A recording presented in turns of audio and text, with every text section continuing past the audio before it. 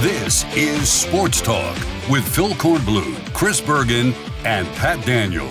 Sports Talk is heard across the state on radio affiliates of the Sports Talk Media Network and is streaming live on sportstalksc.com, as well as Twitter, Facebook, and YouTube. The South Carolina Education Lottery lucky number to call in is 888-898-2525. That's 888-898-2525. Now, here are Phil, Chris, and Pat with tonight's edition of Sports Talk. Welcome in, everybody. Sports Talk here on the Sports Talk Media Network. We come to you from Dave & Buster's here in Myrtle Beach. We continue our coverage of the Touchstone Energy Cooperatives Bowl Week here in Myrtle Beach. Looking forward to the big game on Saturday. Our airtime on the network will be at noon, and kickoff will be at 12:30. Was out watching practice today. First day of practice, 2 practices, 1 in the morning, 1 in the afternoon. Good-looking players out there. It's going to be really different styles for both of these offensive teams. The North is going to spread it out and throw it, and the South is loaded up with running backs. They've got 5 running backs that combined in their careers did something like, I was told, around 13,000 yards. So Justin Gentry, coach of the South, he's going to line it up with a big offensive line and those running backs and run it at the North. And Robin Bacon, the coach of the North, going to spread it out and throw it around and see what he can do with that and hope that his defense up front can handle the running attack from the South. We'll hear from both head coaches tonight. Also, we'll hear from Dabo Swinney. The Orange Bowl today had their formal press conference introducing Clemson and Tennessee for their game. So comments from Dabo Swinney coming up as well. I'm at Dave & Buster's here in Myrtle Beach. It's Celebrity Square. It's a fantastic place. You may or may not know. If you've been here, you certainly know what I'm talking about. If you haven't, well, you need to get on out to the Dave & Buster's here in Myrtle Beach or in Columbia or in Greenville. Great place for food and fun and watching sports. I can't think of a better place to do all of that in one stop. It's fantastic, man. Bring the kids and you can cut them loose in the arcade. You can kick back and enjoy whatever game you're watching on television, have a terrific meal or appetizers or drink, whatever it is you want to enjoy. They got it all for you at Dave & Buster's, those 3 locations, Myrtle Beach, Columbia, and Greenville. So we've done a show from Greenville. We're doing a show here tonight from Myrtle Beach, and we will catch one in Columbia here before too long as well. And we have Pat Daniel back at our Dave & Buster studios in Columbia, where he has nothing to eat, nothing to drink, and no arcade games to play. He's just there to take your phone calls and turn the dials and push the buttons and make sure everything works smoothly. Just rub and it over in there you go. So over sad. in That's so Sardis, sad. in the Great PD at the Berge Palace, Chris Bergen with us, back from his trip to Wofford, where the Terriers beat Coastal Carolina last night, and they denied Cliff Ellis that 900th win. They did and played very well, and I was impressed with Wofford and Phil. Some of the things we heard beforehand, before the ball game, I couldn't really report. They were sort of given to me, in confidence. But I saw some of the national pundits actually tweet out what was going on with Jay McCauley, and it does not appear that Jay McCauley is going to come back as head coach at Wofford. Evidently, he's got major issues with that basketball program and the team itself. There's a lot of things going on with that Wofford basketball team and him. They did not get along. It sounds like, especially after the Vanderbilt game, that was sort of the last straw. The players evidently went to the athletic department and said, look, it's either him or us. And so they made a change. They put him on administrative leave, but I can't imagine that Jay McCauley's coming back. And props to Dwight Perry. He's now won 2 ball games as the interim head coach. He won one back when Wofford was dealing with COVID, and I think Coach McCauley actually had to sit out a game, and he won that ball game. And last night he was able to guide his team back and pick up a win. I was awfully impressed with them, especially late in that ball game. They actually outscored Coastal down the stretch. I think it was 22-8. To put that ball game away in a contest that Coastal led throughout the entire first half and portions of the second half, but just couldn't get it done. So round 1 of Coach Ellis trying to get his 900th victory did not go as well as he had hoped. Round 2 comes up on Saturday against Regent, and I feel pretty confident he will get his 900th career victory coming up on Saturday afternoon. Actually, this would be round 3, wouldn't it? Because didn't he get $8.99? No. Yes. No. He got $8.99 at home, and then he was trying to get $8.99 at Winthrop and $900 at home. Is that correct? That's no. Actually, he got $8.99 at Winthrop. They were what I was hoping would, and I thought it'd be great. They lost to UNC Wilmington when he was sitting at $8.98. So the hope was that they would beat Wilmington. That would be $8.99, and then you would go to Winthrop and win that ball game. That would be $900. Or worst case scenario, you might be able to get it at Wofford. They lost to Wilmington, so he got $8.99 at Winthrop on Saturday. Did not win last night, and so he'll go try again on Saturday against Regent to try and pick up that 900th career victory and become just the 3rd active coach right now in college basketball with at least 900 wins, joining Jim Boeheim and Bob Huggins up at West Virginia. Well, good luck to the Cliffhanger against Regent on Saturday there at the HTC Center. We have got some breaking news according to Pat, and we'll go to that in just a moment. Our phone number, 888-898-2525, South Carolina Education Lottery lucky number here on Sports Talk tonight. We're going to hear from the head coaches here at the Touchstone Energy Cooperatives Bowl. We'll have that for you. Dabo Sweeney as well, and is an SC Wild night tonight as Major Billy Downer will join us at 7:30 tonight. He's going to talk about waterfowl and an overview of the deer season as we've wrapped up the deer season. So waterfowl will be on his mind, and deer season will be on his mind when he joins us at 7:30 for no SC alligators? Wild. Not alligators. I don't see alligators on the agenda. Though that's fine. That's fine. I'm happy to pass on the alligators anytime. All right, Pat, what you got?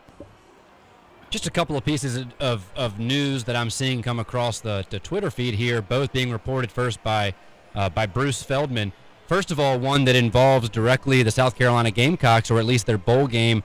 Notre Dame star tight end Michael Mayer has entered the 2023 NFL Draft and will not play in the Gator Bowl against the Gamecocks. So Notre Dame now will be without their star tight end and their quarterback, who just entered the transfer portal earlier this week. And both of those players were very instrumental, along with the defense and special teams, in the beatdown of the Clemson Tigers last month. So that'll certainly impact that game. And then the other piece of news, Phil Longo has accepted a position at Wisconsin to become the Badgers' new offensive coordinator. That is, of course, the UNC Tar Heels offensive coordinator. He has helped develop Drake May into the superstar that he is. He previously has had a strong relationship with Luke Fickell, who, of course, was the previous Cincinnati coach, newly named Wisconsin head coach. Phil Longo had actually previously interviewed to become the Cincinnati offensive coach before coming to Chapel Hill. So he and Fickell have a relationship going back a number of years, but they're quite a shakeup up in Chapel Hill, and there already had been rumors of Drake May flirting with the transfer portal. Curious to see what this does with him.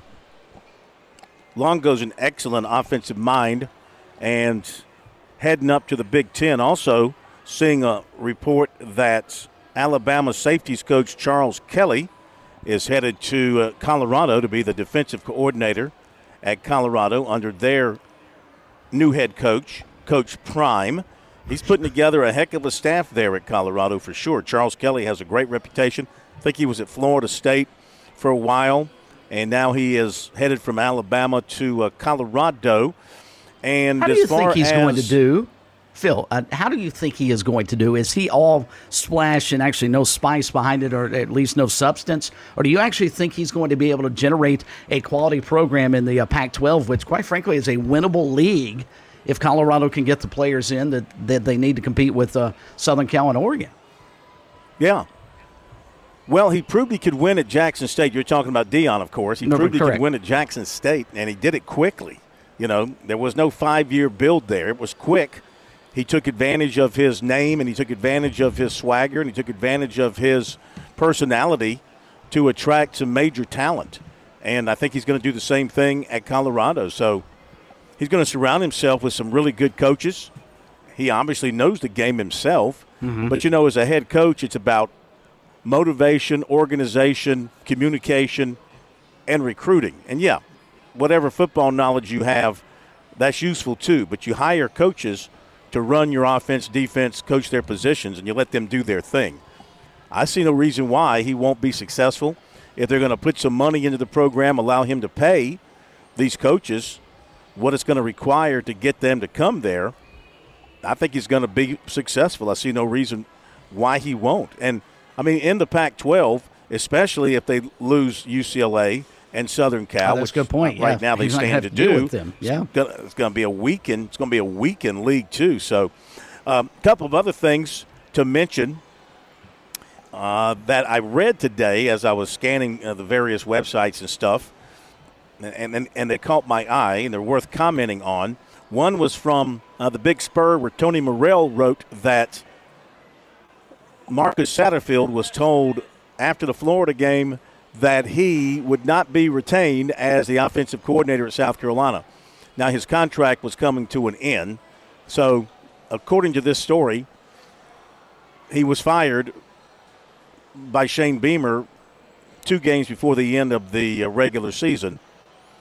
I guess they let him, serve. If that is accurate information, we'll have to ask Beamer that at the next opportunity. But that's what he wrote, that he was informed that he would not be retained after the Florida game. And then from Tiger Illustrated, Paul Strelo, who, of course, knows Clemson recruiting inside and out, he wrote today the Tigers are not going to get probably their top running back target in this class, a kid named Christopher Johnson from down in Fort Lauderdale. And it's going to come down to Ole Miss and Miami.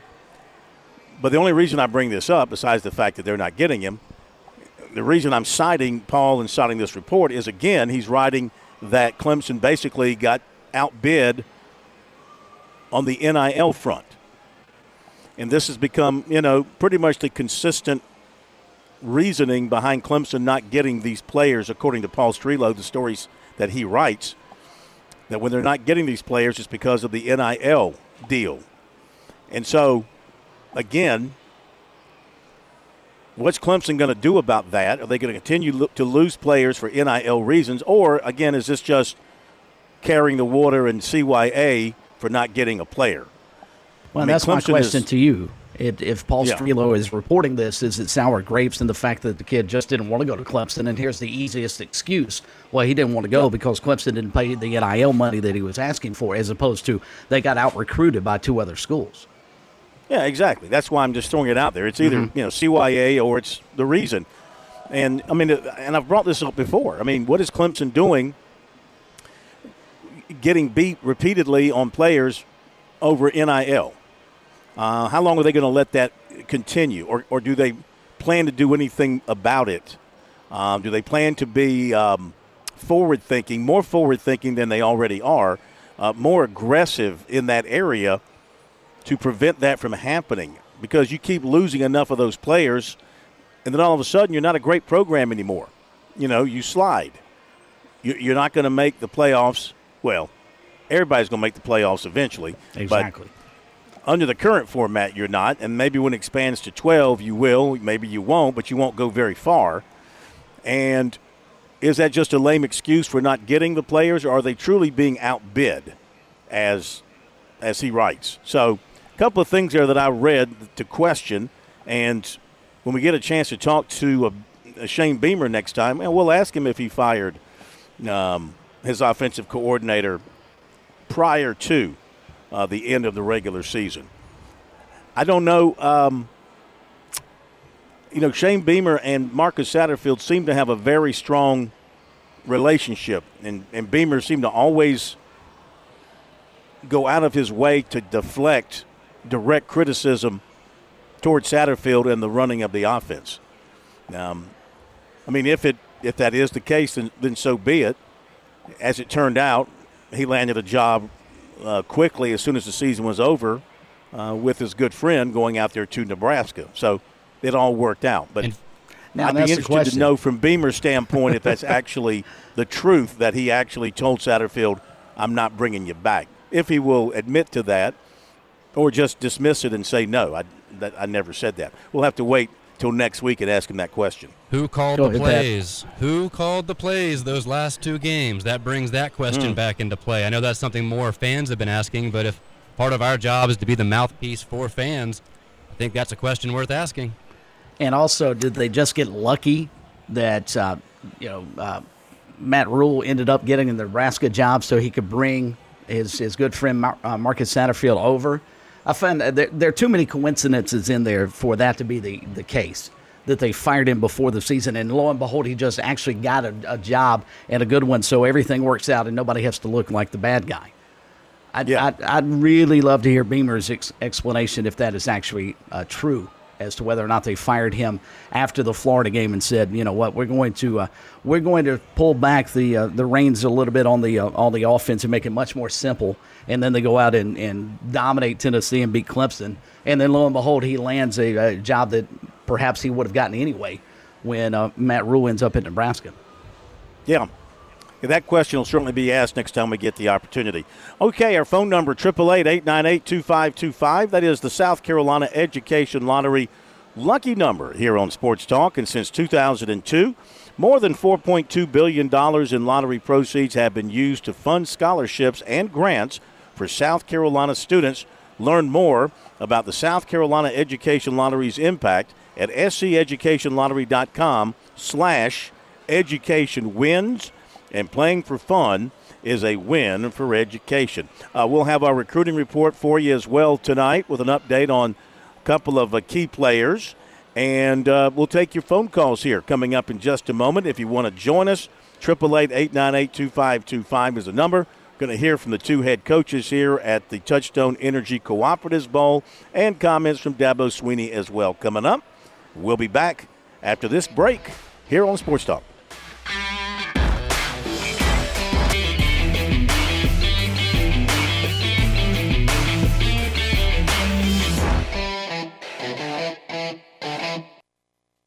South Carolina's taste buds have spoken, and they're asking for beef.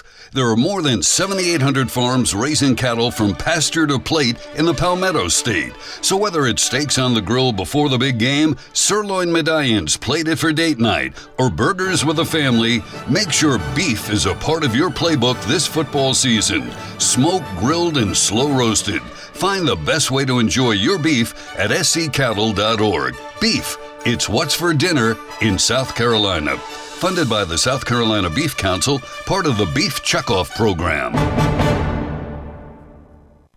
When your day calls for some winning, why not watch your favorite football team at Dave & Buster's? We've got massive HD TVs and hundreds of the hottest new games. Sip from our chef-crafted cocktail menu with exclusive drinks such as the Strawberry Watermelon Margarita or Dangerous Waters. Cheer on the team with Cantina Nachos or wings featuring one of our 12 wing flavors. When your day calls for some winning, it's time for Dave & Buster's, where you can watch the games and play the games. Locations in Greenville, Columbia, and Myrtle Beach. Join the Trailblaze Challenge, the endurance hike program where big hearts come together for big steps to create hope for local Wish families through Make-A-Wish, South Carolina. This spring, take part in a new journey on the Palmetto Trail. From sunrise on the highest peak in South Carolina to the coastal marshes of the Lowcountry, hikers of all levels can support critically ill children, enjoy and explore the outdoors, and build South Carolina pride and community through an all-inclusive hike experience. Visit sctrailblazechallenge.org to learn how to get started. That's sctrailblazechallenge.org. Hey, this is Major Billy Downer with DNR, and coming up tonight at 7:30, another edition of SC Wild on the Sports Talk Radio Network. Hi, I'm State Treasurer Curtis Loftus, and I've got a great gift idea that requires zero shopping, the gift of college savings. Future Scholar, South Carolina's 529 college savings plan makes it easy. Grandparents, friends, and family can all contribute to a Future Scholar account and know that they're providing a gift that will last a lifetime. If you're looking for the perfect gift this holiday season, look no further. Learn more about the smart, easy way to save and give this holiday season at FutureScholar.com. You were always more than my mom. You were my role model, my best friend, and biggest supporter. You filled my days with unconditional love. And you also prepared for the day when you couldn't be here. Nope, because of the woman you were back then, I'm able to be the woman I am now. Don't have any, but I'll put them Your planning made I'll wait for you to restart and then possible. Put them there. Set your family up for life. Southern Farm Bureau Life Insurance. Your friends for life. Life insurance isn't for you. It's for those you love the most. For a complete insurance review, call Buddy Bridges in Lawrence County at 864-923-2174, serving Lawrence, Clinton, and the shores of Lake Greenwood. Southern Farm Bureau Life Insurance Company, Jackson, Mississippi. Not licensed to do business in all 50 states.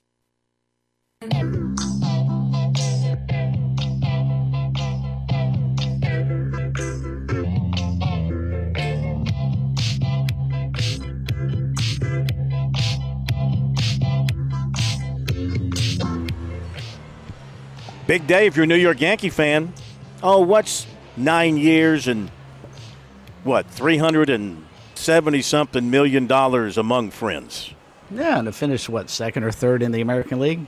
That's not a problem. Yeah, that's true. We couldn't win it when he was paid previously. And hopefully we can win it with his new – he's going to be the new captain of the Yankees too, you know. We're talking about Aaron Judge. All rise. Aaron Judge. And signing or agreeing to maybe signing that new contract with the Yankees. Did I not tell you? I think this came up in the summer. I mean, I hate to have to go back and prove myself right again. I'm getting kind of tired of doing that. But did I not say back in the summer the Yankees would sign Aaron Judge? Not to worry. Everybody was like, oh, Aaron Judge is going to leave and go to San Francisco, go back home, or go to Dodgers. No, he's not. If he wanted to win, he would have. But if he wants to get paid, he did exactly what he should have. He's going to win. He's going to win in New York. Everybody wins eventually with the Yankees. It's going to happen. When's the last time the Yankees were in the World Series, Phil? 2009. Not going to do much long ago. Aaron Judge was how old then? He was 18. 139 batting average in the postseason this year was that had to be fun Dynamite. to watch. Yeah, that was worth every penny he's getting now. Which was more fun? Aaron Judge is 31 years old. Watching that or watching him break the home run record this season? Which was better? For me, it was better watching him struggle in the postseason. Everything he did. I mean, listen, he's a five-tool player. I mean, yeah, sometimes he struggles in the postseason, but look at the plays he makes in the field. Look at that strong arm. Look at the bases he steals. He might be the most complete player in the game today. Hits for average, hits for power. What are the five tools? Hits for average, hits for power, arm, steal a base, and fielding. Those are your five tools, right? I think he's got them all. I think he checks all the boxes. You know, he's a terrific player. There's no argument there. He just his value to the Yankees, I mean, is not worth the contract he is getting in terms of guiding them to the World Series, which is what the Yankees pay him to do. You don't stick your nose in our business, and My won't team stick won the our World nose in your Series 2 business, years ago. okay? I got no problem with you guys. My team won the World Series. But how far did you go this year? Huh? How far did you make it this year? About as far as the Yankees did. You just lost your closer to the Red Sox. I mean, come on. And they lose the shortstop, too. See ya. Yeah, speaking of that today, the Braves reportedly turned down Dansby Swanson's counter offer to them of 6-year, $140 million is what he is seeking, $23 million a year. Seems, I mean, that's a lot of money, but that seems reasonable for a guy that finished 12th in MVP, second among shortstops, won a Gold Glove this past season. He was an all-star. He's only 28, hometown kid, former number 1 overall pick. This feels like Freddie Freeman 2.0 for Braves fans, at least to me. Mm-hmm. Yeah. All right. We should mention that there's a basketball game tonight involving Clemson. You know, they still play basketball. Actually, the Clemson basketball team's starting to open some eyes. Mm-hmm. Absolutely. They host Towson tonight. It'll be the Towson Tigers against the Clemson Tigers. And Clemson coming off a couple of really nice wins and a chance to build a good early season record. That second half against Wake Forest, highly impressive. The Tigers are 7-2, but Towson comes in at 8-1. All right, so they, at least based on their record, they're not slouches either. And Tigers 1-0. This is a 9 o'clock tip-off, Chris. Can you get up there for it and give us some coverage? 9 o'clock tip, only because it's on the ACC Regional Network. And I was telling somebody last night that there should not be a game that starts later than 7 o'clock local time in terms of basketball. I think that there's was me. No reason. I mean, there's no reason for them to tip off at 9 o'clock tonight. If this were Clemson and North Carolina on ESPN, big, huge matchup, I get it. But this is a non-conference game against a pretty good Towson team, but nonetheless, should not tip off at 9 o'clock. I agree. But, I mean, it's got to be for TV reasons only. There's there no won't doubt. be a bunch of fans there, I don't think. We'll hit the break. We'll come back in just a moment here on Sports Talk.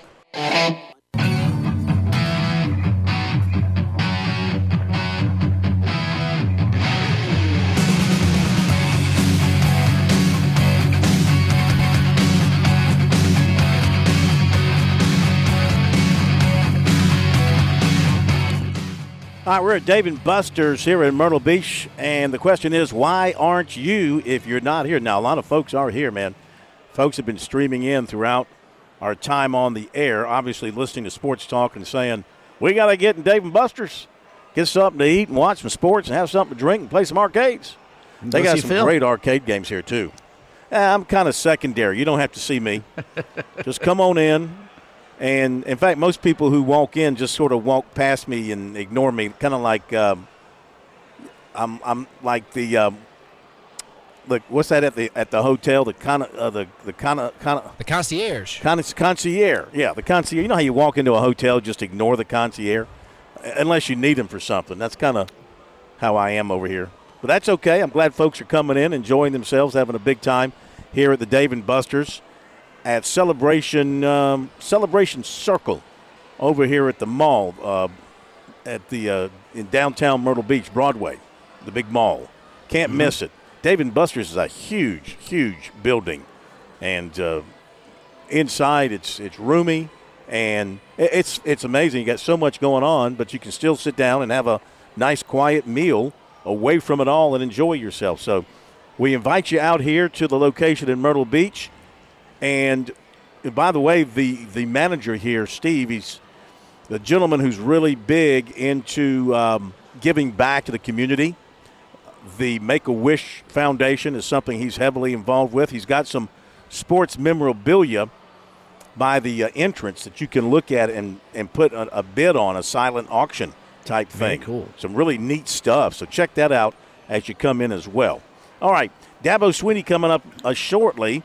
Let's see, Towson, the preseason favorite to win the CAA, so Clemson had better play some good basketball this tonight. will not be a piece of cake tonight because you look at how well the college has played thus far, and the college was picked 4th in the Colonial, and Towson's picked to win it. So this will be a challenge for sure. You may not know much about Towson, but they're a good basketball team. All right, let's go to Tommy in Somerville. First call tonight here on Sports Talk. Tommy, welcome in. Good to have you with us.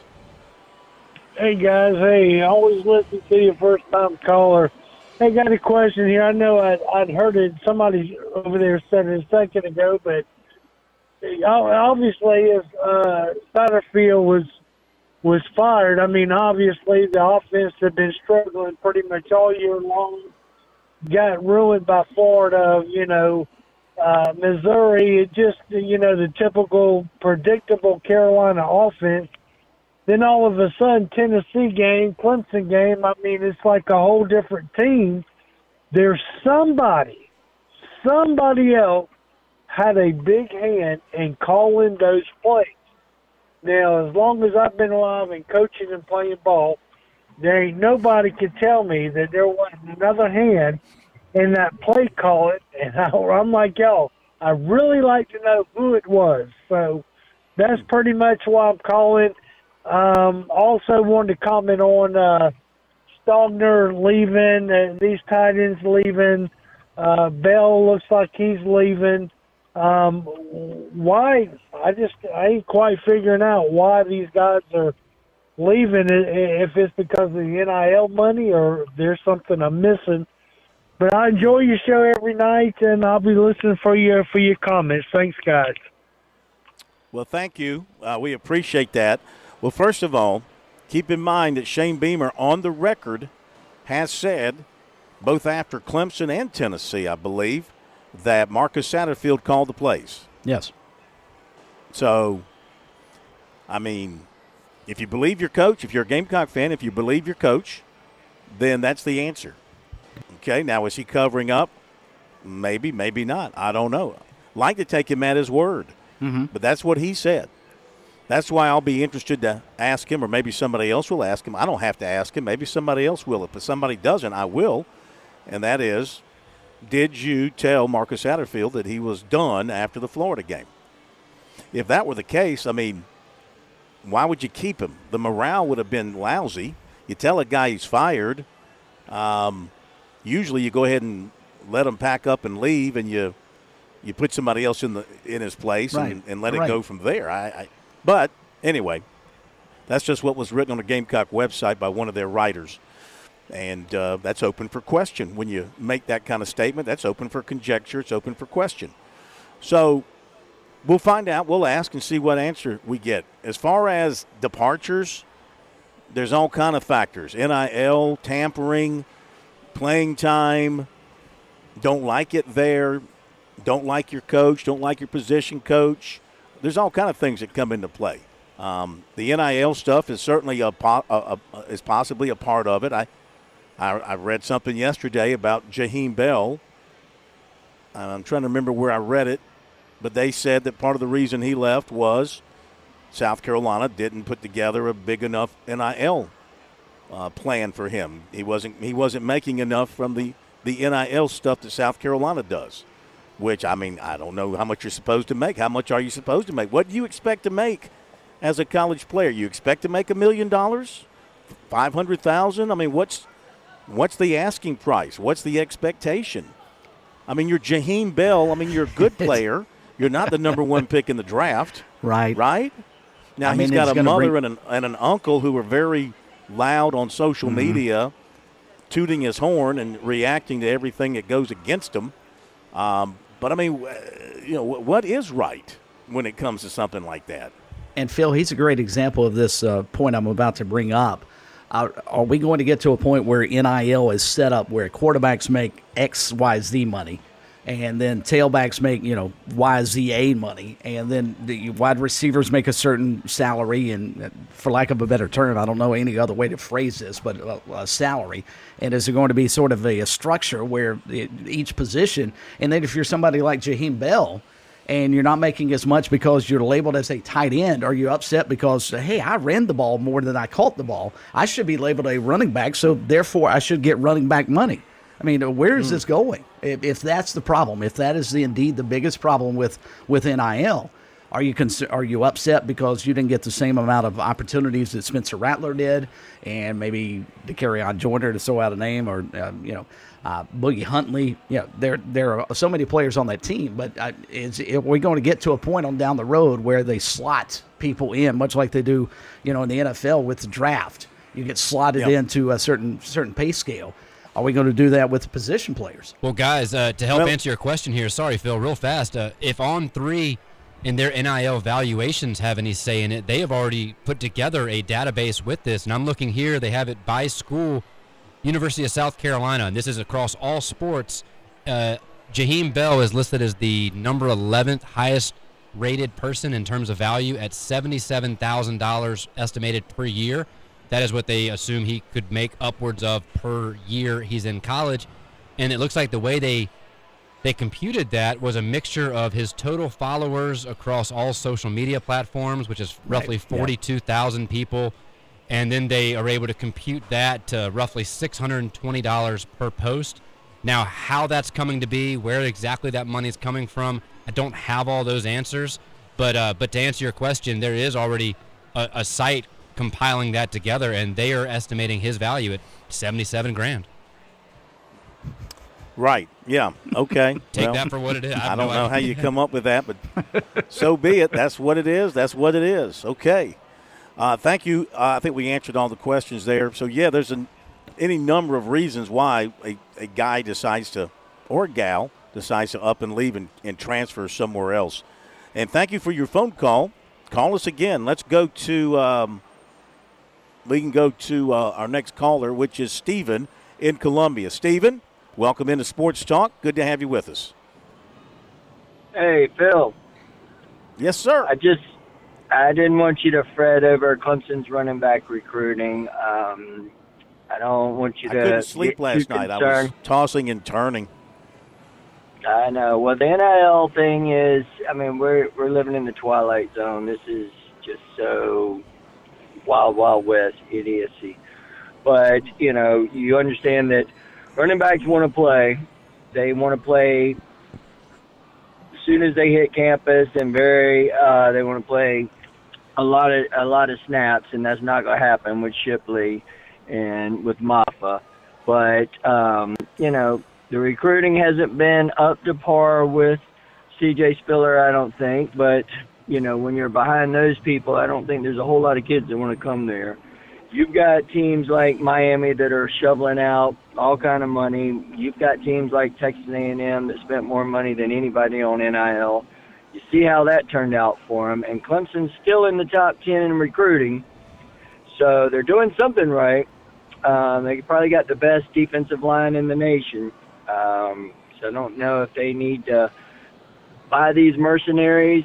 And next thing you know, somebody always has more money. So it might be a 1-year deal or a half-a-year deal, but you don't want to destroy your culture. So I'm happy with the way our recruiting's going.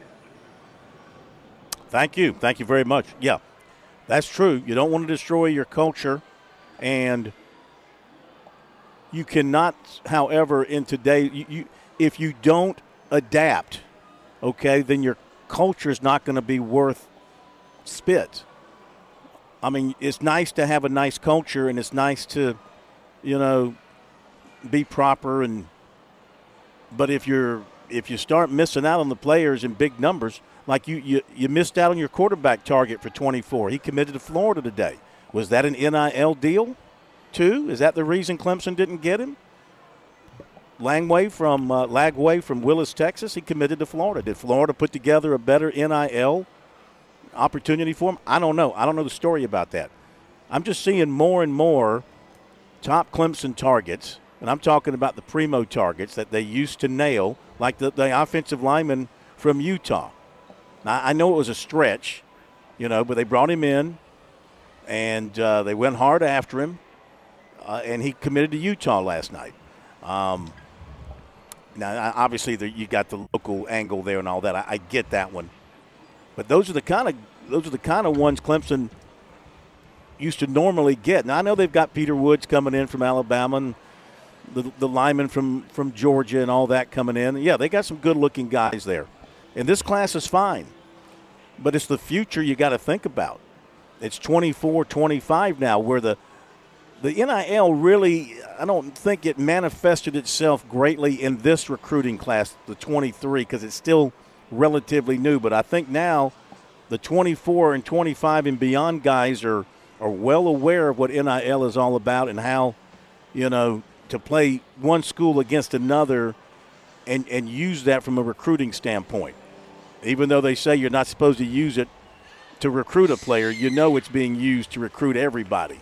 And if you're not playing the game in the big way at the highest level with the big boys, you're going to get left behind, I think. It might take a little bit of time, but eventually it'll catch up with you. So, we'll see how Clemson reacts to all that. And Phil, to our caller's point about players wanting to play, DJ Lagway, did he look at Clemson and see Christopher Vizina sitting, basically coming in next season and is going to basically, unless the current setup changes dramatically and we don't see Klubnik play for the next 3 years as the starter, does he just not want to sit on the bench for a couple of seasons? I mean, does he look at Florida as a much better opportunity to go play now, as opposed to but Clemson? Florida's already got a stud quarterback commitment. They turned a big-time quarterback a few weeks ago. I'd have to go back and look him up, but they turned him away from Miami. They grabbed a quarterback away from Miami, I think, and he's a highly – everywhere you go at that level, you're going to find competition. Sure. Mm-hmm. I mean, if you're trying to run from competition, then who wants you to begin with, All right, thank you for the phone call. Phil, you were thinking – 888-898-2525 is the number. Sorry, real quick, just to tell you were thinking of Jaden Rashada, by the way, I think at least, but he's out of California for Florida. That's their biggest commit right now coming in. But keep in mind, Florida just lost 2 quarterbacks. Wasn't he committed to Miami? Wasn't he committed to Miami, Rashada? Let's see here. Yes, he was. You are correct. That's exactly right. Thank you very much. Go for you. Thank you very much. But keep in mind, they just lost not only did Richardson commit to declare for the NFL draft, but then their backup, Kitna, of course, we don't even want to talk about he was arrested and no longer a part of the university or the program. Behind that, they have 3 walk-ons. So depth at quarterback is not very strong at Florida at the moment. Right. But, I mean, Clemson, you've got Klubnik for next year, and then coming in the 23 class, you got Vizina. Mm-hmm. Now, Lagway's in the 24 class. He still has another year of high school. Right? He's 24 kid. So, I mean, I don't know. Anywhere you go, at that level, at the top level, you're going to find good quarterbacks there waiting for you, waiting ahead of you, I would think. I guess maybe he looked at the Florida situation and thought it better because there are fewer big-time quarterbacks in there right now.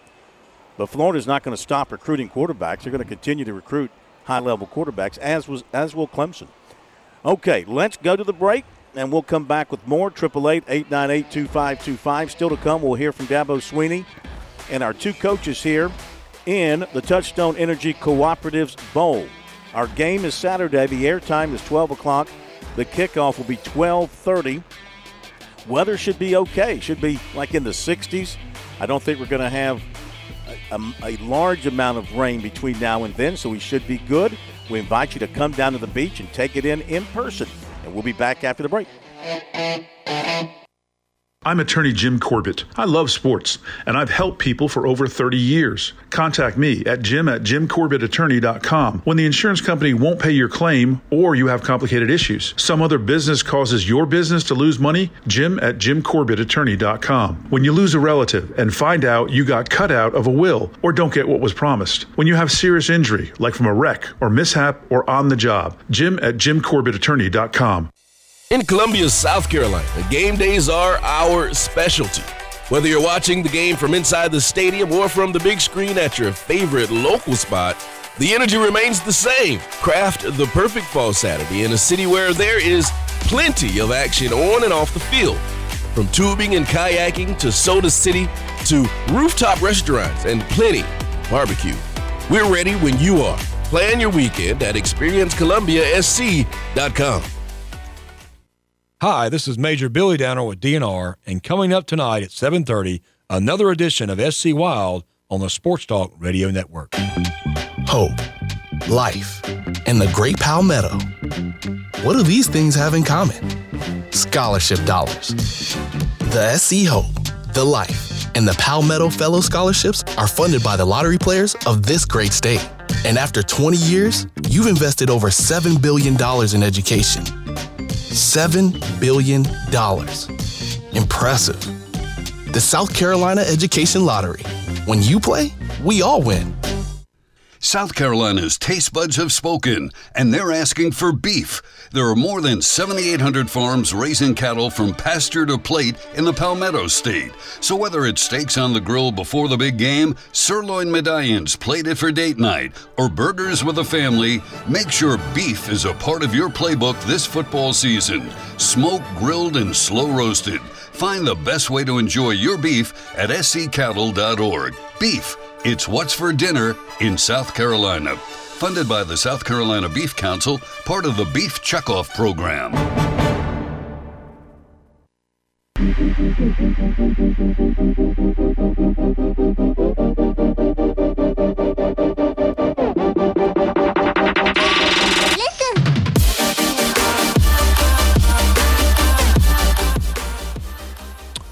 Well, it's okay with everybody. We'll do recruiting here on Sports Talk. Then we'll get back to your phone calls and hear from those coaches coming up. Recruiting brought to you by Seawells. Please get by and enjoy the daily luncheon buffet over at Seawells in Columbia, Rosewood Drive, across from the fairgrounds, right across from the Rocket. If you get lost, just meet your family at the Rocket.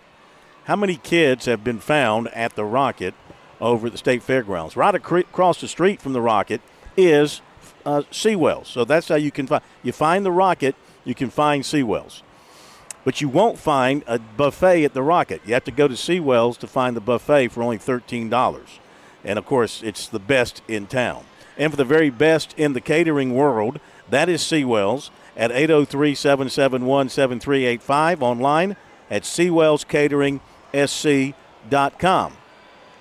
Couple of updates on players. Running back Robert Henry of Jones College, Junior College in Mississippi, the winner of the inaugural Walter Jones Award as the top player in all of junior college football this season.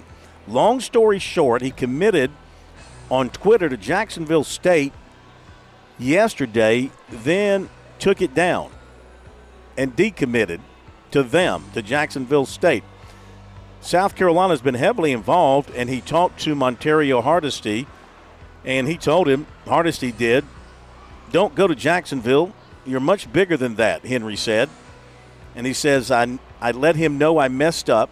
He said, I know I'm a big-time player. I can play on the biggest level. He said, I want to be at South Carolina. That's what I told him. And hopefully that's going to work out. That's what he wants to do. Well, today Hardesty met with him in person at the school, had an in-person visit with him. The two talked about visiting this weekend. He's waiting, as of late this afternoon, to hear back from Hardesty to see if he's going to come in this weekend. And if so, he'll probably go ahead and commit. He led junior college with 1,302 rushing yards and 18 touchdowns this season. He also caught 19 balls for 128 yards. Latest on South Florence quarterback Lenoris Sellers, who had a sensational state championship game and a sensational season. Syracuse and the USC staffs were present Saturday to watch him play. Of course, he's been committed to Syracuse, and that remains the case. He has communicated with South Carolina, he said, a good bit. They are still in communication. Shane Beamer FaceTimed him yesterday, telling him how he would fit with the offense, how he really wants him to stay home. He said that he's not sure about an in-home with South Carolina, but they do want him to take a visit. Nothing's been set up yet. Syracuse coach Dino Babers and some staff members were also in for the game, and they are coming in for an in-home visit with him on Saturday. That's going to be sandwiched between a trip to Myrtle Beach for the Mr. Football Award announcement and his departure for the Shrine Bowl in Spartanburg. The commitment to Syracuse remains in place at this point. He said, I still feel pretty strong about it. He said, but then again, you never know. Things can change. Stuff can happen. He finished this season with 2,948 passing yards and 45 touchdowns, and he rushed for 1,338 yards and 22 touchdowns. He had quite the year, and we'll see what happens with that as things play out. I mentioned that Clemson target 2024 quarterback DJ Lagway, Willis, Texas, committed to Florida today. And another Clemson target, 23, offensive tackle Spencer Fano of Provo, Utah, committed to Utah. USC and Clemson target, 2025 offensive tackle David Sanders of Charlotte, was offered by Alabama.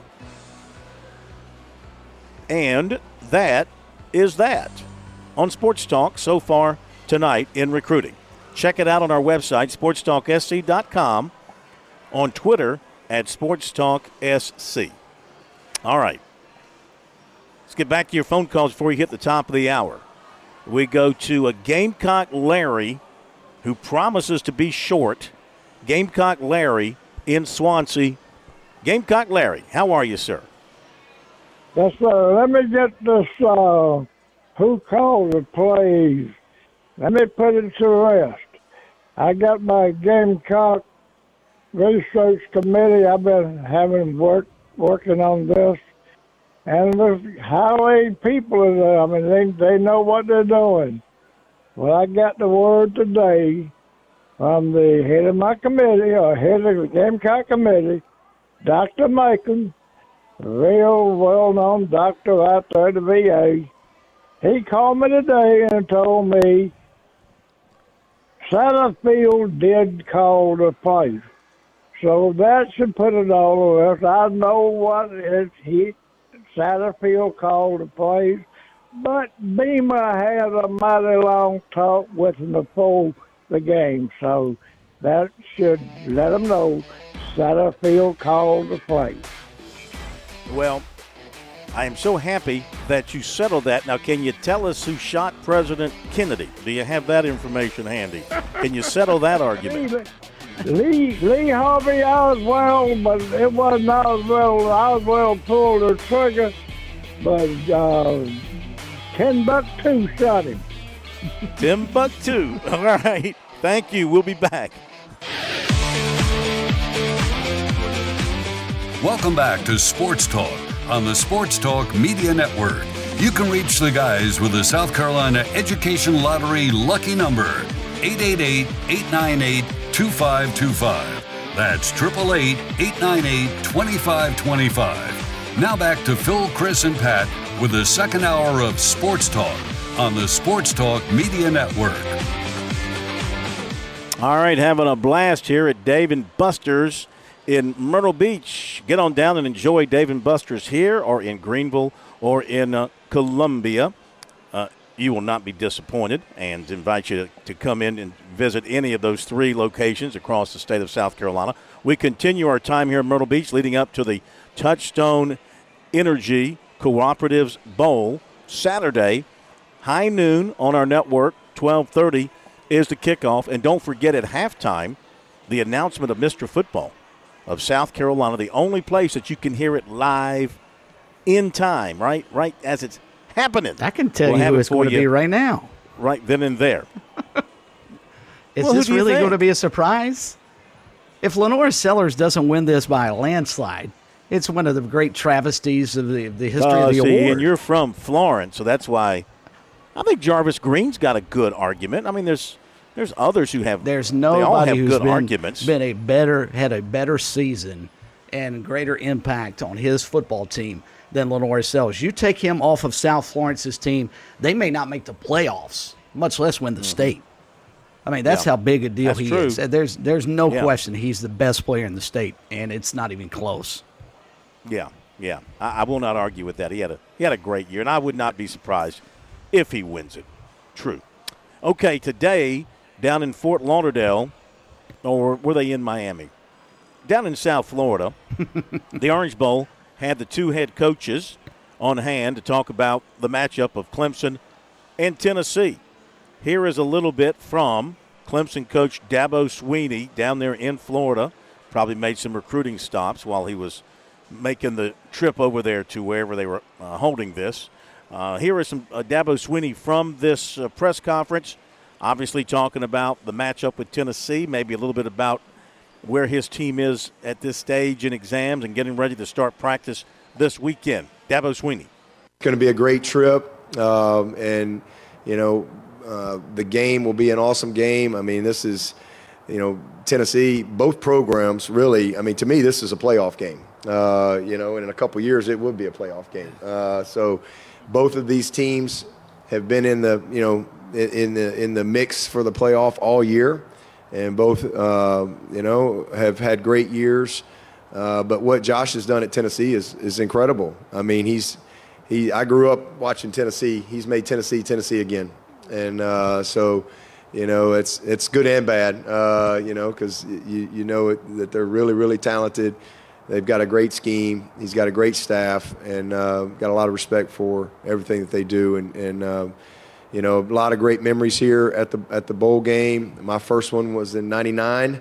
I remember it was turning Y2K, and my wife was pregnant with my middle son, who's now 23 next month. So it was turning, and remember the whole world was supposed to end, I think. And, everything was going to shut down. There was you better go get some cash. And those of you over 50, you can remember that. And I just remember we were at whatever hotel we were in, and we were playing Michigan. And I remember just standing there as the clock was ticking midnight. And I'm like, well, babe, this is it. It's about to happen. And it's kind of like, when Chevy Chase went to the Grand Canyon, he's like, yeah, Rusty, that's the Grand Canyon. All right, let's go. And nothing happened. And I was like, all right, let's go to bed. But that was an amazing game. That was Tom Brady's last game. And we came out on the short end of that. We missed an extra point in overtime, but he took them down the field with about a minute and a half to tie the game, if you can believe that or not. That's one of my notables of life, as I was coaching against Tom Brady in his last college game, and I didn't even know who he was, really, other than he was their quarterback. But a lot of great memories, good and bad, on the field. But nobody does it better than the Orange Bowl, and we're just thankful to have the opportunity. Our team has worked hard to get here, as has Tennessee, and sure it'll be a great week and a great competition. Both of you said when this was announced that you're going to be in the Orange Bowl that this was important to our program.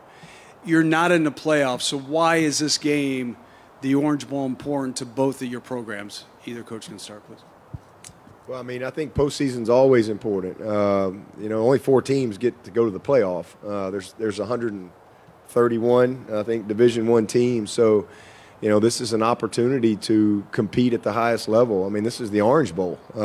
This is one of the greatest traditional bowls in all of college football. And so to have an opportunity to finish your season, to compete at the highest level, for your seniors to be able to showcase themselves one more time against a great opponent, for your young players to have an opportunity to experience this stage, it's special. So, it's the tradition of college football, to be a part of it. And, so it's you get a chance to play one more time, and it's what we do. We like to play. And so we got one more opportunity to play. Dabo, your team comes in scoring just about 35 points a game.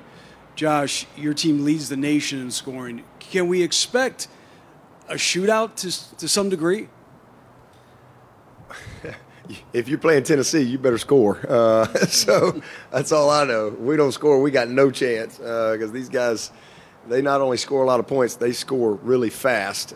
So it's unbelievable, really. And I haven't had a chance to really dive deeply into them, but I've watched them all year long. And, it's incredible. They do an amazing job, and they've scored on everybody. So I don't think it'll be a 6-3 game. All I know is 35 is probably not enough for the Tigers, so we better find a way to score some points. Dabo, can you pull the curtain back? Was there a time when maybe you gave them too much leniency at a bowl game where they went out and you thought maybe I should have not been so lenient? I learned a lot as a player. I was in a lot of bowl games as a player, and one of the things that I learned was from Coach Stallings. In 1990, we went out to Arizona, the Fiesta Bowl, and played Louisville. And we had no curfew. He had been in the pros for like 18 years, and I was a sophomore, and we had no curfew. And so, I just remember, the night before the game and some of the things, and I'm like, we're going to get killed. And they had this quarterback named Browning Nagel, and I think we made him a first rounder that day, but they destroyed us. And it was Coach's first bowl game. He had, like I said, hadn't been in college in a long time, and that all changed the next year. In fact, the next year we were right down here in Fort Lauderdale at the Blockbuster Bowl playing Colorado, and it was a whole different deal. And so I had the two perspectives as a player, and then obviously, as a coach, I've been in a lot of them, both at Alabama and at Clemson. And, I think you have to have, you want to let them have some fun, and they need to enjoy the experience. I think that's very important. This is college, and that's, you want them to enjoy this college experience and make great memories and all the things that come with it, but you also have to have some structure for them to help them all the way up till game day to get ready. So as Josh was saying, there's a lot that goes into these few weeks, a lot. They got finals next week. We're trying to practice. We're trying to recruit. We got signing day. So it's kind of a weird calendar this year. So you just have to be smart with them. And as he said, you want to work on the opponent. You want to work on going back to some basics of some things that you do. You want to develop your young guys. We'll have some what we call JV practice and, work some of those younger guys and take advantage of that.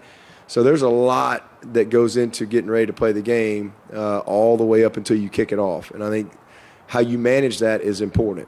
But as far as my own personal experience, I think the biggest regret that I may have just as a head coach was, maybe trying to do too much. I do think less is more in these type of games and this type of deals. Especially you got a team that's played 13 games. And it always depends too. Some years your roster is younger or older, so you got to have a feel for that. But this is an opportunity for both teams to grow our team.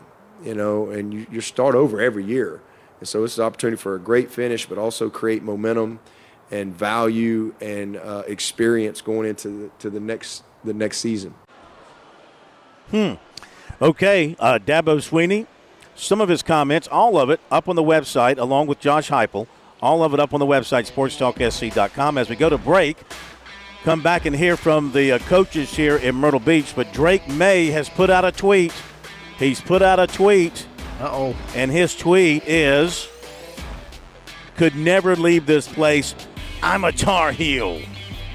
So he is not going anywhere, and we will be back. However, his teammate, cornerback Storm Duck, who's out of Boiling Springs, has entered the portal. And we're back in a moment. Touchstone Energy Cooperative members save more on electricity, and members save more on insurance, groceries, healthcare, restaurants, travel, concerts, and sporting events through Co-op Connections. Touchstone Energy is an alliance of the member-owned electric cooperatives, and as a member, the power is yours. Experience the power of co-op membership with Touchstone Energy and find out how much you can save on electricity and a whole lot more at touchstoneenergy.com. When your day calls for some winning, why not watch your favorite football team at Dave & Buster's? We've got massive HD TVs and hundreds of the hottest new games. Sip from our chef-crafted cocktail menu with exclusive drinks such as the Strawberry Watermelon Margarita or Dangerous Waters. Cheer on the team with Cantina Nachos or wings featuring one of our 12 wing flavors. When your day calls for some winning, it's time for Dave & Buster's, where you can watch the games and play the games. Locations in Greenville, Columbia, and Myrtle Beach. Hi, this is Major Billy Downer with DNR, and coming up tonight at 7:30, another edition of SC Wild on the Sports Talk Radio Network. Show your team pride wherever you go with Founders Federal Credit Union's collegiate debit cards. Get your University of South Carolina and Clemson University debit cards at any Founders office or by calling 1-800-845-1614. Plus, our debit cards are digital wallet ready, so you can pay however you please. Not a member? Visit RelaxJoinFounders.com or one of our 37 convenient locations to see if you qualify for membership. Terms and conditions apply. Founders Federal Credit Union is federally insured by NCUA. Life. It has its ups and downs. Sometimes it's little things like hitting every red light or dropping your cell phone. Maybe it's the bills, rent, or pressure at work. But when it comes to the South Carolina Education Lottery, you should never feel like playing will solve everything. The lottery is a game. It's played for fun. So set a dollar amount. Expect not to win and make sure responsibilities, family, friends, and work come first. Visit PlayResponsiblySC.com. We're with Major Billy Downer of DNR. Of course, hunting is very popular across the state of South Carolina. Major Downer, what things should our hunters be thinking about before they get out in the fields? It seems like every other show we're talking about hunting safety of some sort. Whether it's turkey season or deer season, hunters always need to be aware of the target. Make sure before you pull that trigger that you know what you're looking at. Whether it's a turkey during turkey season or a deer during deer season, you know your identifying features of your game. You know what's beyond that target in case you miss. Learn more about the great outdoors in South Carolina with Major Billy Downer on SC Wild here on the Sports Talk Media Network.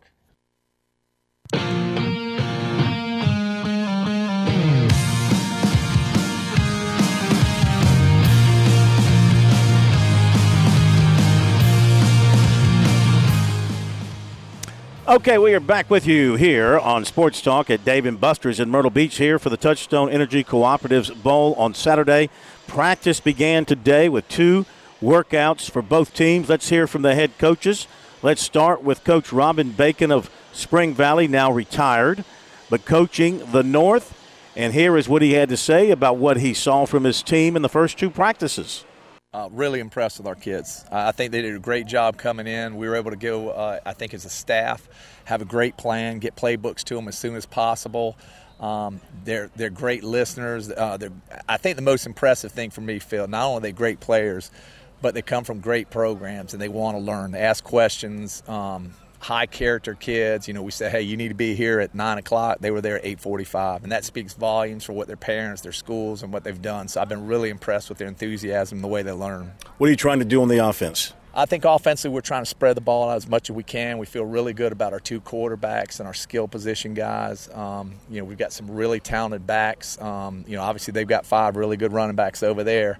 So we want to do whatever we can to keep them off the field. We're very balanced. I think we're 50-50 pass run. You know, obviously the defense has an advantage when you have 5 days of practice. So we try to simplify things as much as we can. We went to wristbands, which I thought was a great idea. We talked about that just to make it a little bit simpler so there wasn't a lot of things. You know, the one thing in all-star games when you'll have 5 practices is there can be paralysis from overanalysis. So you want to make it simple. You know, as coaches sometimes, you know, you want to make things complicated. I think the biggest thing for us, we just want to make it real simple for these guys. Absolutely. Your 2 quarterbacks, break them down. What do you like about them? Both very heady guys, come from great programs, very smart. They understand the offense. That was one of the things when we were looking for what we wanted to do is we wanted guys that were in systems that, you know, could move the ball around. They're big, tall, smart, athletic guys. They've done everything we've asked for them in 2 days. And, you know, I'll be honest with you, we're ahead of the game, I consider, in 2 days. Now, we'll see what happens Saturday, but right now, after 2 days, I'm really impressed with what we've done. Are you able to do much physical contact in this short week?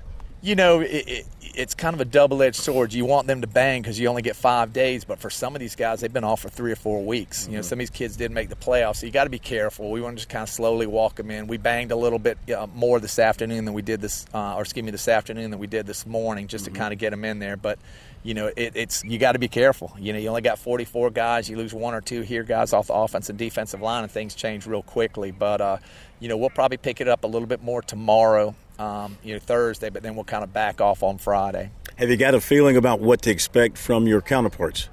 Well, Justin and I are best friends, so I got an idea what he wants to run or whatever. You know, no offense when you got 5 running backs, and I think between the 5 of them, they got something like 13 or 14,000 yards, and God knows how many touchdowns. I think they're going to try to run the ball. So, you know, that was kind of, you know, when we were picking the teams and I started kind of having an idea who they were going to play, we kind of devised our defense of what we want to do. But we're going to have to stop the ball. I mean, I think they're going to try to line the ball up and run the ball, and, you know, we've got to be very aggressive. You know, I think offensively, you know, I think our skill guys, I've been really impressed with our skill guys in 2 days of practice, so it's going to be interesting. But I think they're going to try to run the ball, and, you know, we've got to be physical up front and obviously control the line of scrimmage. Did you select players to fit that mold, and what about what you got in the secondary?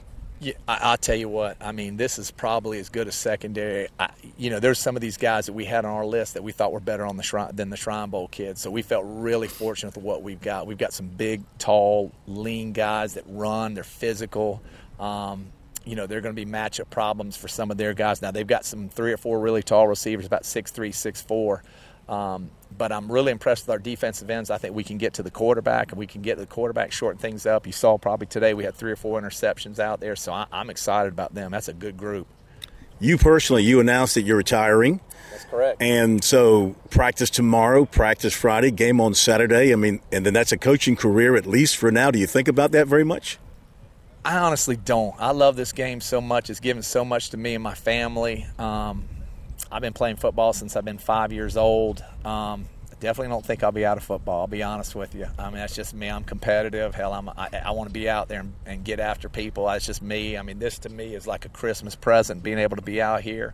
I'm enjoying every single day. These kids have given everything we've got. And I'll tell you the most important thing, I probably hadn't said it, our staff is phenomenal. This is as hard-working, you know, great guys. They all get along. Very impressed with them. I mean, you're talking about great, you know, several of these guys are state championship coaches. You've got 2 of them that played. One won a state championship. One played for a state championship. So this staff is really good.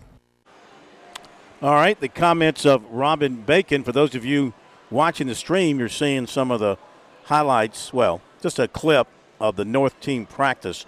Let's go to Coach Justin Gentry, head coach of the South from Chapin. Put his team through 2 practices today as well. His thoughts on the first day. A little rough start this morning. Had a much better practice, and a lot of it has to do with install and just getting comfortable with us and us getting comfortable with those guys and seeing what they can do. You know, we've pretty much, I'd say 75% of the offense installed, all our special teams. So we're ahead of schedule now. We just got to keep getting better. You look at your roster offensively, you got some really good running backs. That's going to be the plan, line up and run it? Yeah, we're blessed in that department. Ian did a article earlier in the week with the thousands of yards that they've gotten, and it's astronomical. But we've got a great group back there. So they got an offensive line that's doing the work for them, and they're blessed with a lot of God-given abilities, and they've been fun to watch first 2 day practices. Will the plan be to rotate those guys in, or do you want to find somebody gets that hot hand and ride him for a little bit? We're trying to figure that out. We rotated a couple of them are really good on both sides of the ball. So we rotated some guys to the defensive side of the ball or to another offensive position, just so we can allow them plenty of reps these first 2 practices for us to evaluate them. We'll start making some of those calls tomorrow. Right now, it's still a little early. We're trying to figure that out. But what we've seen, we've been very impressed with, unfortunately, with all of them. Fortunately and unfortunately. Be a tough call. What about quarterback? Fill us in on your guys there, what you like about them, and what you hope to get out of them. Zoltan and Tanner are everything we thought they were going to be. We fell in love with them actually face-to-face down at the Summerville Combine this past spring, and they've been everything we expected them to be. Zoltan's a little jet lag coming off of an official visit and playing last Saturday, and Tanner's got a little pep in his step, but that'll come. It's not a negative. It's just it is what it is. It's football. But both those guys have been tremendous. The guys are gathering around them per se. They're following in behind them, and so that's what you want back there at that position with both of them. What'd you put together for your defense as far as where you see the strengths? Our defensive line, our front seven, I mean, they're fast, a lot of speed. We didn't necessarily go with the big scrapping guys, as you can tell from seeing out here. We went with guys that are strong and fast, and that's what those 7 guys can do for us up front. Our secondary, I mean, Brandon Cisse is phenomenal back there, and he has put on the show the first 2 practices. So we look for big things out of him, but our secondary is pretty good, but they hadn't had to do much these first 2 practices because of what we got up front. Yeah. You can't help but notice your kicker. Oh, wow. Punter and place kicker. Jack's big-time leg. Yeah. And he kind of came on the scene a little late with us. Once Shrine Bowl, it was, kind of narrowing things down. And when they took the young man from St. James, we knew Jack was our guy. And, man, has he not disappointed. From a punting standpoint, I've never seen anything like it. And that's what he's going to be. He's going to be a big-time punter one day. So he's going to be able to flip a field for us. Yeah. But you don't want to have to do too much of that. No. I hope he doesn't play at all. As much as I like him. Except for extra points. That's right. From a punt standpoint, I hope he doesn't see the field. But but he's a fine young man, too. Great personality. He's been a joy to be around. If you can tell, all the guys love him. So. Yeah. Last thing, what's it like for you to be the head coach in this All-Star game, especially opposing a very close friend who, be coaching, I guess, maybe as a head coach, his last game. Maybe he'll coach again somewhere down the road. Who knows? But right now he's calling it a career, and you get to send him out with an L. That's my goal. I love him to death. He's a good friend of mine. I'd love to hire him too. I'd love to sit down and talk after all this. Yeah. But the 75th anniversary of this game, and this has always been. I've been very active with the Coaches Association, the Football Coaches Association, and just to be able to be the head coach in this game is a unbelievable honor. It's been a goal of mine since I started in this profession, and what better way to go than with, Robin on the other side. So it's going to be a treat. All right, there you go. The head coaches for the Touchstone Energy Cooperatives Bowl. Justin Gentry of the South, Robin Bacon from the North. Looking forward to seeing those two go head-to-head one more time, like they said. Very close friends coaching right there in the Columbia area. Hard not to like those guys, Phil. Listening to them talk and the joy that they're having this week coaching this All-Star game, it's hard not to pull for both teams because they've got 2 really good coaches at the helm. Well, let me tell you what's coming up for these kids, too. Tomorrow's a shopping spree at Target. They get $150 between the 2 of them to take a kid around Target and go shopping with them. So cool. And that's huge. But then on Friday, They've got the combine over at the stadium, and then they're going over to Topgolf, which is where we will be on Friday at Topgolf. A 3-hour buffet is going to be provided to them, and they all get to play golf there at Topgolf. Can you imagine that? They're going to have a blast. Okay, Chris, you're done, sir. Yes, sir. Enjoyed it, guys. I will talk to you guys tomorrow. Thank you. SC Wild with the Major. Billy Downer talking waterfowl and the end of deer season. That's coming up after the break. Now on Sports Talk, it's SC Wild with Major Billy Downer of the Department of Natural Resources. Major Downer is here to take your questions about the great outdoors in South Carolina. Give him a call at 888-898-2525. It's SC Wild from DNR on the Sports Talk Radio Network.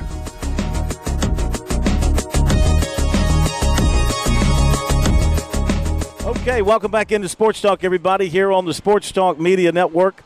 From Dave and Buster's, just talking to a very happy couple that walking out of Dave and Buster's after having a terrific meal, listening to Sports Talk, too. Appreciated that. So it is time to shift gears from all of that and welcome in once again for another edition of SC Wild from DNR here on Sports Talk. He is the Major Billy Downer. Been a few weeks since we last had the Major on with us, so I know he's got a lot to talk about with us tonight related to waterfowl in South Carolina, the end of deer season, and who knows what else. Major, good evening. How are you, sir? Great to hear your voice tonight. You made it through Thanksgiving, I hear. It is great to have you with us as well. Where are you tonight? I am on the road right now, so we're mobile tonight. You're out on the road, and I'm on the road. Yeah, I didn't know if maybe you were out in a field somewhere doing something or traveling somewhere. No, not tonight. Traveling home from work. We're just doing it live on the road. Tonight, just a little wrap-up. We are at 25 days to go in deer season, for those that may be counting that. Once again, in South Carolina, it's 70 degrees. And foggy. Gone is the cold weather, waiting on some cold weather again. It's just South Carolina, like we always say. If you don't like the weather today, just wait for tomorrow. It'll change. So yes. We're in that warm spell here, but interestingly enough, I'm hearing a lot of people talk about deer are moving. Bucks are being seen a lot more on camera, on game cameras. Don't really understand why. But it seems like right now there's a little activity in the rut category and some nice deer being seen, potentially being taken also.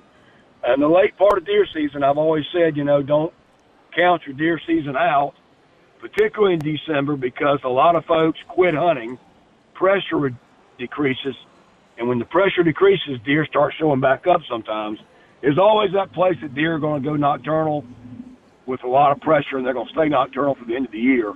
But there are times when they'll come out, you keep feeding, keep food plots planted, and you'll have some success here late in the season. Remember, my daughter's big buck was killed the day after Christmas. So there's still some nice deer that can be taken late in the season. But it is warm. It's hard to go out when you feel like you got to swat mosquitoes in December. But here we are again. Waterfowl season, our first season, or what we traditionally call the Thanksgiving season, has come and gone. We're in the break now, waiting on the second season. First season, South Carolina up and down. If you don't have some private impoundments, a lot of times the ducks are kind of sparse. We had some really good hunts on our public lands. You hear me always talk about our waterfowl management areas down the coast. Two that I would highlight tonight, the Cape, the Old Santee Gun Club, what we call the Cape Unit, and Bear Island, both had really good hunts in November, during that Thanksgiving break there. Cape was the number one hunt, I think, on our records. The number one, they had 4.5 ducks per man. Phil, you always love to know what a half duck looks like. I don't know. I'm still trying to figure that out. But yes, 4.5 ducks a man. I think Bear Island's behind it with 3.5 or somewhere around there. Number one duck on as far as in the bag was Gadwall at the Cape, which is a good indicator for us. Gadwall is a larger duck, more in the mallard size range. They're not as big as a mallard, but they are a big duck. We include them in the big duck category. Quality duck, good meat, good table fare. So those led the way. Behind those at the Cape was blue-wing teal. On the coast, teal are always going to be in the top of the bag. And then behind that was shovelers, the old smiling mallard, as they call them, they were plentiful there as well. The Bear Island, pretty much blue-wing and green-wing teal were your number one, number two there, with a few mottled ducks scattered in there, not many so far this year, but teal, a big deal on the coast, a lot of teal. Our ponds, inland, a lot of ringnecks, continue to be what everybody's trading, with the occasional mallard, mostly put out mallards a lot of times. These the mallards have basically been put out, but a lot of times right now a lot of gadwall, a lot of teal was big in the bag. Of course, all across the state in backwater areas, wood ducks are going to top the bag for most folks. Just go to beaver ponds, you're going to have some good wood duck hunting. It just depends on if you got water or not. I was talking to our state climatologist today, and South Carolina is still considered to be in a moderate drought, which is hard to believe when you got water standing in the field, but not everywhere has that. So we're still low on river flows. Our river flows are down. So if river flows are down, you don't have backed up areas on rivers with flooded backwaters, which are the places that wood ducks favor. So if you've gotten enough rain or you have the ability to flood an area, you may have some wood ducks there. But for the most part, our river systems are typically kind of low right now, waiting on some rain. Typically late December, January, we'll get some rains in there. Things will fill up, and you'll see some activity on wood ducks pick up again. And, of course, all of our management areas will be open as we move through the year. The rest of the season opens up here on the 12th of December and through the end of January. So that's kind of our wrap-up of the first duck season. Deer season, that's kind of where we are as far as, movement, weather. Duck season follows the same thing. When it's hot, nobody really wants to duck hunt. Everybody wants it to be cold. It's wintertime. We want it to be cold. Typically, we see cold weather up north will push ducks down because severe wind, severe ice and snow will freeze areas that ducks like to feed in water areas, and they'll be pushed south. We haven't seen that this year yet. There have been some push of some ducks. Ringnecks that are typically here this time of year moving through to Florida are here. So there is some ducks around, but not a lot of huge numbers from what I'm gathering so far. Mm-hmm. But that's kind of where we are on waterfowl and deer season. Phil, I know you got a question looming. You always do. What's on your mind? Well, the waterfowl situation. So the hunters like to get out when it's cold. It's not there yet. So as a result, are you seeing the population of the ducks growing in the typical areas where they come in and land, but because they're not being taken, when the hunters do get out in number, there's going to be a huge supply for them to go after? Well, that's a great question, Phil, but our numbers of the waterfowl that we take are not based on waterfowl raised in this state. They're based on our waterfowl that are raised in Prairie, Canada, and the prairie pothole regions of the United States, up in the Midwest, up in North Dakota, from the Dakotas, and into Canada, and into the alluvial forest there. That's where our ducks, that's the duck factory. That's where Ducks Unlimited spends a lot of money trying to preserve that land up there. The really only ducks that we produce here in South Carolina are wood ducks. So pressure is a factor in waterfowl success. If there's less pressure, sometimes there may be more ducks around. As pressure increases, ducks spread out. But so There's a lot of factors in that. So that's a great question. And I know, and honestly, you wouldn't have known that, but waterfowl for us, again, are produced in the prairie potholes of Canada. And that's all based on rain. Do they have enough rain, areas to nest? Is there enough cover to nest? And one of the huge factors in the last 15, 20 years that we've discovered is predators like skunks, raccoons, foxes, things that eat eggs. I know you probably didn't know skunks eat eggs, but they do.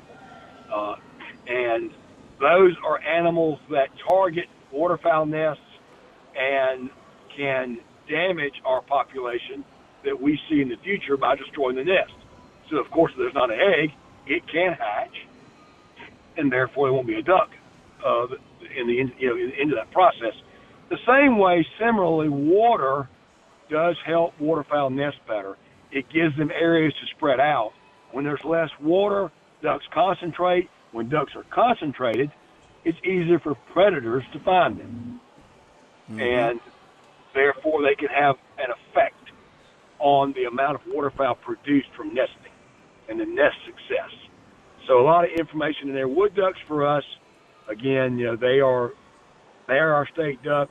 Hooded mergansers is also there, but the wood ducks are our big duck that we raise here.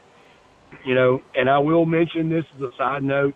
In recent years, we have seen an increase in the black-bellied whistling duck in our state coming up from Florida that are actually nesting here. And I've done several shows, and we'll bring back some of our waterfowl folks. And I'd like to talk about mottled ducks again because that's a big interest place for people too, on the coast particularly. But the mottled duck is the duck that we brought here. We've talked about that before in the 80s. And we brought them up from Louisiana, Florida, mixed them around, and we brought them in here. And those ducks are now in about 20,000 as a local population, which is significantly more than we thought. So they have a positive effect on what you might see, an opportunity for waterfowl hunters on the coast. They are a coastal duck. Our wood duck is from the coast to the mountains to the sea. Our wood ducks are everywhere. So they're very popular, and for the most part are our number one duck in the bag because of their locality across the state. And their nest success is based on holes in wood and trees. So while we're talking about this, and of course you've got the holiday season, the next holiday season coming up, not so sure that duck was eaten largely during the Thanksgiving season. That's the turkey time. But maybe in the upcoming holiday season, that might be a meal that folks want to enjoy. Give us one or two of your favorite recipes for preparing duck, and also what a newcomer to eating duck might look for the first time they eat. What should they expect the taste to be like? So duck, like everything else, wild game has that quote-unquote gamey taste. So you're going to want to generally marinate that meat in something that will infuse into the meat and give you some really good flavor. Now, most duck is the breast is the main piece. So the breast is really the meat you're getting out of that duck. And depending on the type duck, wood ducks, mallards, you get a pretty good sized breast. Mallard a lot more than you do in a wood duck, and then teal. But each duck has kind of a consistency to their meat that's a little different. I will tell you that sometimes diving ducks are tough, but ringnecks are very, very juicy as far as the meat. It really will take up a marinade real well. But duck meat overall is really good for marinating. You're going to take that breast, and if it's a bigger breast, like a mallard breast, you're going to cut it in 3 slices, 3 equal pieces. And I like to cut the meat so that allows marinade to penetrate into the meat. So when you cut it in slices, it exposes some that meat, the sinew open to where the meat's directly touching that marinade and soaks it up. You could also take an injector and inject marinade in there. But my really, really simple has become one of my favorites. And most people that eat with me love this and they look forward to this. It's a simple teriyaki. Just the old teriyaki marinade, kikkoman, whatever. And soak that breast in kikkoman for 24 hours. Pull it out, wrap it in bacon, half piece of bacon per slice, stick a toothpick through it, put it on the grill, and you're going to grill that meat to medium rare, warm pink to red center. It's okay. If you've frozen that meat, you're killing most of the bubbles. Now you're going to cook it, but you want that center to be warm pink to red, just the center, cooked on the outside, not overdone. Because game, when you overcook it, it becomes leather. You don't want that. When you pull, right before you pull that meat off the grill, or as soon as you pull it off, you put it on a plate, you're going to take honey and squeeze a dab of honey across the top of each marinated piece of that bacon. And that honey is going to fall over that so you get that sweet and salty taste. It's a great combination, an easy marinade, easy to do, and it's absolutely great. Not a lot of honey, just a little squeeze, a little drop of honey on a little bit more than a drop, a little dab to cover that meat, and it just dries on there and creates, when it's warm, a really, really unique and really good flavor. So that's my favorite. I think that you should bottle that and call it the Major's Marinade. Huh? Bottle that and sell it. The Major's Marinade. Now, the marinade that I also like, another one is basically using a soy sauce base, but it's called Allegro Game Tame. You can find that. It's made by Allegro. It's really a soy sauce base marinade, but again, a lot of salt in it. But you marinate the meat in that. Or I like Cajun Injectables. And the Cajun Injector, the Creole butter is a great one. Take the Creole butter, take your needle and inject that in there. A little bit of a hot spice butter into that meat. Again, you wrap bacon and cook that, and you just eat it right off the grill. Wild game is always best served right off the grill. Don't put it up. Don't expect it to stay warm. As soon as it comes off is when you eat it. And that's when it's always best, is fresh off the grill. I don't know about you, Phil, but I love cooking a steak and having it right off the grill. So it's the same thing. Same premise with wild meat. Do you, now as far as your fire is concerned, your grilling, do you use briquettes, or do you use wood, or do you use mesquite? What do you like to put in there to cook it on? All right, so that's, it's your option. I've had it a number of ways. I typically cook on gas. Typically, my temperature is going to be about 350. It's going to be about, it depends on your grill and how fast your grill cooks. Everybody has to know their grill. Some grills, if they're small at 350, 10 and 10, you're done. 10 minutes, turn it over 10 minutes. If it's a bigger grill like mine, it's 20 and 20.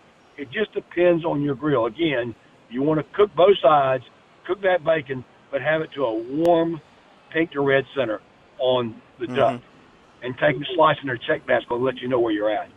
My son loves a Traeger grill. Traeger's been the new fad in the last few years. Those wood, if it's not a Traeger, the wood pelletized grills. He loves that grill because of the slowness it cooks, and it holds a good temperature. It's really steady. And I will tell you, it makes a really, really good tasting duck, particularly the hickory. I love their hickory flavored pellets, but truly you pick your best flavor, whatever you want. And I do like the pellet grills. That's kind of a new thing out. Of course, then there's the big green egg, which is basically charcoal in its modern feature. Also works real well. But the main thing, again, is steady temperature around 350 and cooking to that warm red center. So that's the biggest ingredient. And eating it fresh. I mean, it's always best fresh. Now, everybody wants to talk about duck. What duck tastes better? Well, teal are probably one of the best tasting ducks. Not sure I could tell you why. They're just excellent table fare. Past that, most of the other duck species that we would name, Maori, Gadwall, pintail, and your ringneck, canvasback, those all basically taste about the same. I've said it before on the show. It's funny if you go back in history books and look, the canvasback was king, and that in New York in the 20s was like $12 a plate. Imagine how expensive that is in today's time. Yeah. $12 back in the 20s for a canvasback plate. So it was revered as a very good table fare. But I will tell you that most ducks, the big ducks, taste the same. Most people don't like a shoveler because they dabble in mud a lot. They don't like sometimes if you get into the divers, depending on what they're eating a lot of clams and mussels, their meat may not taste as good. And similarly, a hooded merganser, because it eats fish, is not that good a meat. So I don't shoot things I don't eat. That's just my practice, what I try to teach my kids. If we hunt something, we eat it.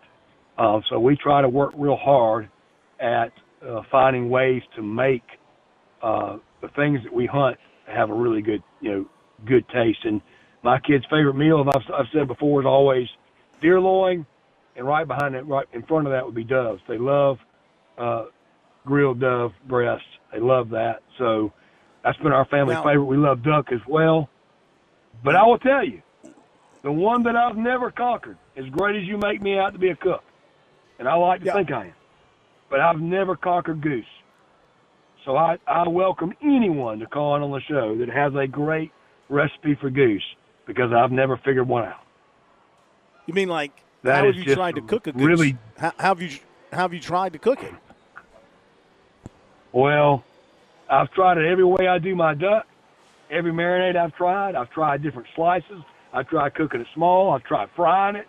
I've tried a number of things, and it just never tastes right. It just doesn't. I've heard of people making jerky out of it, but that just never really has tasted as good to me. So I look forward to hearing somebody give me a good goose recipe, because I have not ever found one. Now, that's Canada goose. There's different species of goose. The speckle-bellied goose, they call that flying ribeye, because it absolutely is a wonderful table fare as well. Don't ask me why it's different, but it is. Let me ask you this. We never really talked about, I don't think that I can recall, we haven't talked a lot about goose hunting in South Carolina. Is that a hot topic along the lines of duck hunting? So goose hunting in our state depends on where you are. Typically, our early seasons where we see a lot of interest in goose hunting, and we used to have a late season as well, But the early goose season, where the whole state's open, is really our in-state goose season, where we have an opportunity to control the quote-unquote golf course goose, because there is no predator on those things. And they lay eggs and have plenty more. I used to pick on Daryl Shipes. If he's listening, I used to pick on him all the time. Daryl, you brought geese to this state. He was part of the group that went to New York. They packed them up and brought them down here. It was a great idea until it wasn't. And now there's geese everywhere. You mean we didn't have geese in South Carolina until somebody physically went and brought them? We went and brought them here because it was a great idea. New York City would be a great idea. Of course they thought it was a great idea. We brought them here, and they became a resident goose season. And most states throughout the United States now have a resident goose season.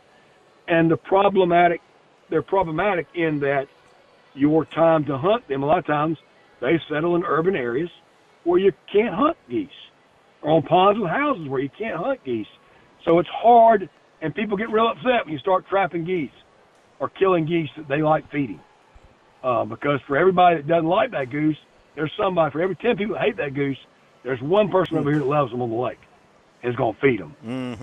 So goose season is popular in its own regard, but a lot of times people don't want to hunt them because they don't like eating them. So we can talk about goose season. We'll talk about goose season at the end of duck season a little bit. We can talk about our in-state season, kind of get an update on that. Yeah. But I'm afraid that's our our table goose is fare for cooked. tonight, Bill. I love I it. I love it. Our goose is cooked for tonight, Major. Thank you so much. You got me wanting to go get a slice of a duck burger somewhere after the show. We'll talk to you in a couple of weeks. Thank you, Pat. Everybody have a great night. See you tomorrow night.